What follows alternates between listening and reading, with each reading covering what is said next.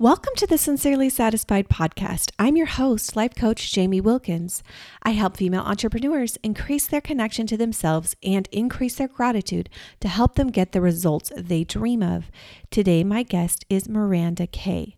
Miranda lives in Boise, Idaho, and is a member of the Church of Jesus Christ of Latter-day Saints. Miranda grew up in Colorado and attended college in Utah. Miranda is married with 2 children. She started her business, Desert in Bloom Co., in 2018. Her vision for Desert in Bloom Co. is for it to be a company that gives and creates more than it takes or consumes. Its title is representative of everyone's ability to grow and bloom through adversity. Miranda has learned a lot about herself through creating and hopes that she can help others do the same. Here is our interview about creativity. Welcome, Miranda, to the podcast. Thanks. So tell us a little bit about your business. So I like to make kits for people, DIY kits. Right now I have a journal kit. I have a hand lettering kit. I like to create these kits to give people a creative source so that they can have supplies that are easily accessible. Maybe they're not the most creative person, but they can buy this kit. It has everything they need to create. And I just want to give people an outlet for creating. And that's why I started doing these kits. And then I also sell stuff that I create that I think people would like or be interested in. Cool. So you have had a lot of different type of things in your shop, from like fabric, washi tape, to baby accessories that you've sewn and hair accessories. So I like that you are willing to like put anything in there that interests you, that you're like, yeah, I like this. So it's going up. It is kind of crazy. My husband loves reading articles, and every time he reads articles about running a business, it says to do the exact opposite of what I'm doing. It says to focus on selling one product and just sell that one product and focus on it and be really good at it. And I do the exact opposite. I do whatever I feel like doing. And it's because my business isn't necessarily a way for me to make money. It is fantastic because I have a small family. I'm a stay-at-home mom. It's so nice to have extra income. But the reason why I started it is to give me an outlet, to give me a sense of purpose, a sense of identity outside of being a wife and mother. Because when I first had my first child, it was all consuming. And after the first couple months, I felt really lost. And I didn't know who I was. I didn't know what I liked to do anymore. I didn't even know what I wanted to do. And now that I have Desert in Bloom Company, it gives me an outlet to do whatever I feel like doing. And with the one goal is to help others to create, to inspire other people to create as well. I love that. I love that your goal is to help others to create, because I think that creativity is so important, and you are giving people this jumping off point. And sometimes that's what we need, some kind of parameters, and then go crazy within those parameters. Because I know that, like, I'll make goals. I love to be creative, and I'll make goals to be creative. But when the time comes, I'll end up like, oh, I don't know what to do. Or like, I all that, get all that stuff out, or, whatever it is. But I've noticed that, like, if I come up with a list of projects that I want to do, then I can just go to that list, or I pull out my paints and I have it right there, and I have a project that I'm working on, then I am more apt to do something. So it's because I have these parameters that allow me to be more creative. And that's what you're doing with your kids. Exactly. Recently we did a card making kit, or I did it with this group of people who wanted to do it. And it came with everything you needed to make 5 cards. And then I just posted these videos that they could use their supplies to follow along with. And that makes it so easy because I totally understand that. I obviously love crafting. I have a million hobbies now that I love to do. And sometimes it's overwhelming. If I get an hour of time to myself, I don't know what to do. I start to panic because there's so many things I want to do, and I don't want to take out all the supplies and make a mess. And then I start to get anxious and nervous that the kids are going to wake up or they're going to need me. So I love especially our bookbinding kits. You get the kit out, everything comes just packaged in this little envelope. You pull it all out. You can make it in really less than 30 minutes, and you feel like you accomplished something, you have something that you love, and you didn't get that sense of panic. Like, what am I going to do? I don't want to make a mess. I don't want to pull out all my supplies or search for something to do, and then when I find it, I'm out of time.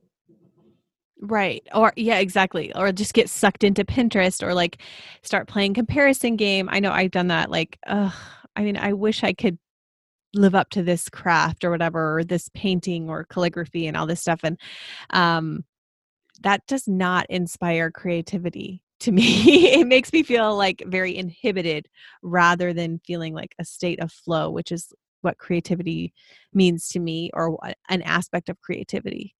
So, on that vein, tell us about your creative process. I think a lot of my creative processes start on Pinterest. I see something that I love and I want to go for it, or it comes from a need. For example, I started sewing because my son didn't necessarily need bibs and binky clips, but like I wanted more, and I had a friend teach me how to sew, so I decided to make them, and then I decided to make them for other people because when you make something you love, you want to share it with other people.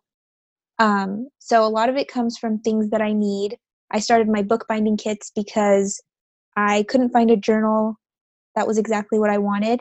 So I started to learn how to bind my own books and different paper types. And then I realized that anybody could do it, and I needed to show everyone that they could also make their own journals. So a lot of it comes from needs. I needed a book, I needed baby stuff, but it also comes from Pinterest. Sometimes I see really fun things on there and I get really excited and I have to make it. I have to at least try.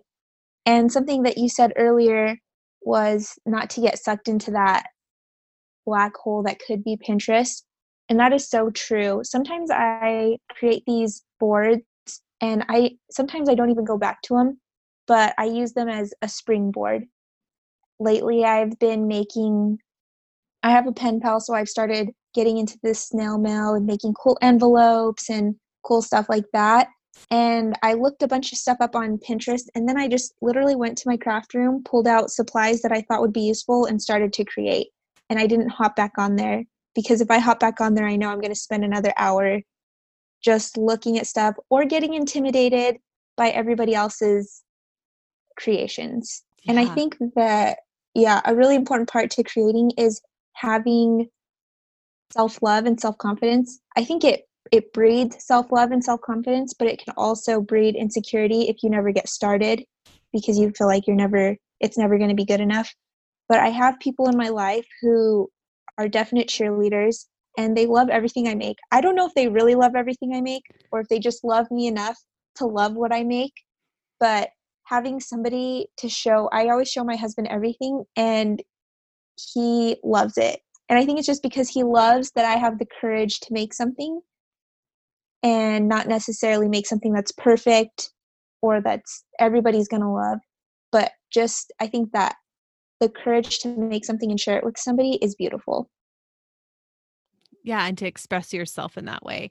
And I think you're right. Like, I think Pinterest does have its place, and there are so many fun, wonderful things on Pinterest, and Pinterest can be a really good tool. And it's just like anything else. Social media can be an awesome way to connect, but it can also be this huge time suck, or it can trigger really negative feelings. It's all in your relationship with it. What are ways that you combat creative blocks? That is a really good question.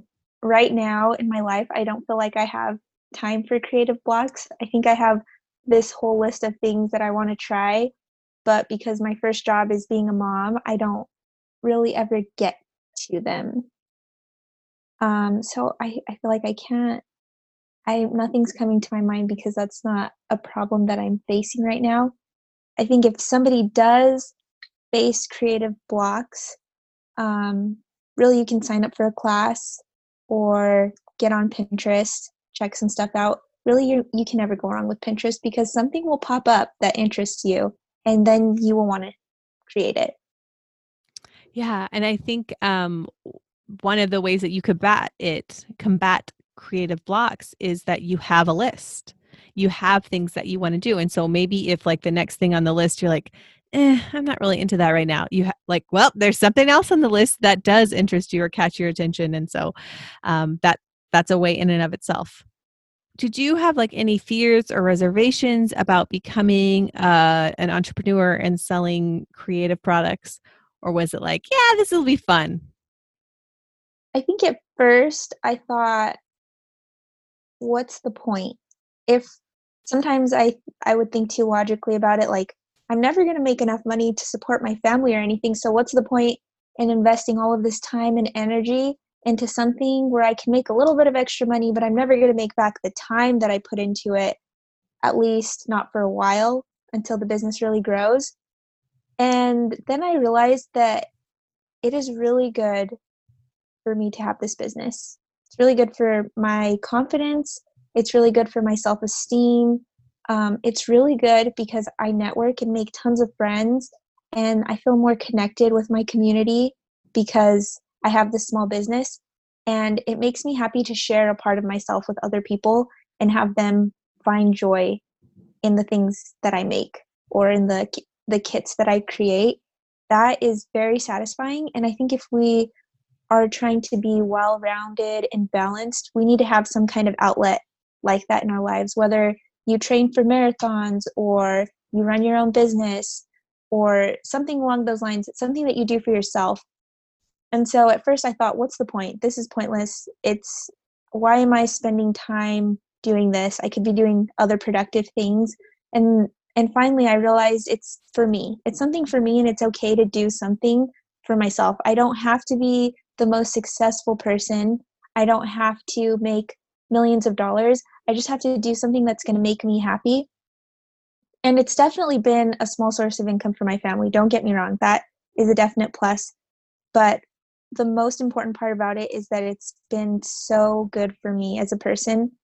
And I think if anyone's wondering if they should start their own business, just do it. It's not going to hurt, especially with Etsy now and being able to create your own websites. You can start your own business for a little amount of money or no money at all sometimes, and you don't have to, it doesn't have to be a big investment to start something that you've been dreaming of.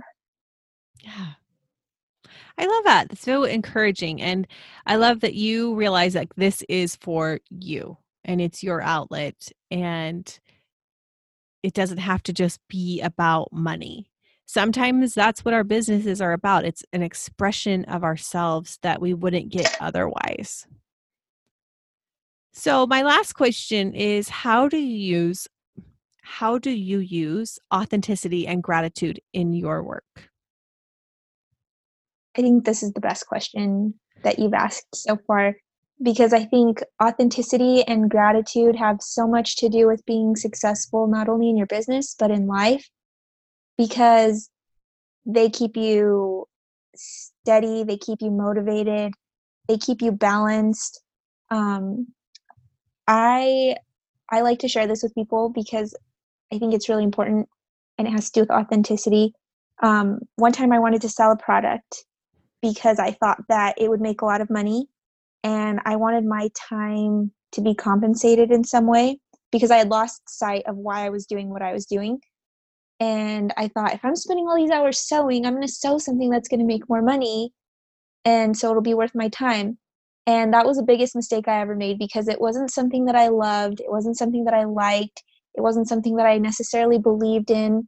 And so I spent hours sewing something and trying to sell something and feeling extra discouraged when it didn't sell as well as I'd hoped because it wasn't something that spoke to me. It wasn't something that I loved. And so and it was funny because my husband's like, "Don't do it. You don't love it. You're not gonna like it. You're gonna hate every second of it." And he was 100% correct. And it's because I wasn't being very authentic. I was just trying to do what I thought everybody else would like or what I thought would make money, and I was so unhappy. And it was exactly the opposite experience with my um, bookbinding kits, my do-it-yourself journal kits, because when I did those, it was something that I was very passionate about. I'm very passionate about journaling. I love stationery and paper. I thought it was the best thing in the world. I loved it so much. And people loved it as much as I did. And I was so surprised by that.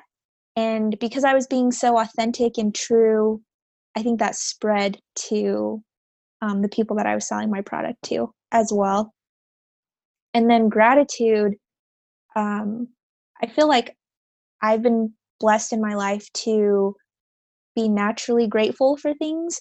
I think my husband is a little bit different than me. It's fun to have him as my husband because we are very different and it teaches me and him a lot about our life. And so he's not necessarily as grateful as I am about things. Like I go outside, I'm like, oh, I'm so grateful that it's sunny and warm. And those are like the thoughts that come to my head at first. And I think that people can feel that. I know that my business is online and you don't necessarily see me all the time, but I feel like it shows through my products and through my posts that I'm grateful and that I love what I do. And yeah, when I'm grateful, it also helps in my creative process and in staying motivated because my business, I do love it and it is mostly fun, but sometimes there's parts that it feels more like work than fun. But staying grateful always helps keep my mindset focused and balanced. I think gratitude really plays into running a small business, especially at the beginning, because when you're grateful, it's a part of celebrating. And so I know that when I first made my first sale, I took a picture with the package that I was going to put in the mail. I told my husband, I put it on social media. I was so happy and I was so grateful. And that gratitude will always push you forward and and really just help you be satisfied with what you've accomplished. And it's so good to be satisfied with where you're at now if you want to keep growing and if you want to feel good. I know that sometimes when I forget to be grateful, I start to think I need to sell more, I need to do better, I need to be as good as these people instead of just being grateful for the things that I've already accomplished. Because when I'm grateful for the things I've already accomplished, I love where I'm at and I love my business and I feel like I can keep going and keep growing. But when I forget to be grateful, I start to compare with other people and I start to doubt and I start to really feel anxiety about my business. Those are some really good points about gratitude, especially as a business owner. I love your examples about authenticity because I felt like this whole time you've been talking about authenticity from the very beginning when you're talking about your business and like, oh, business, you're not supposed to go and sell all these different things, but this is what I wanted to do. And this is, that I was following my heart and inner voice. And I'm like, yeah.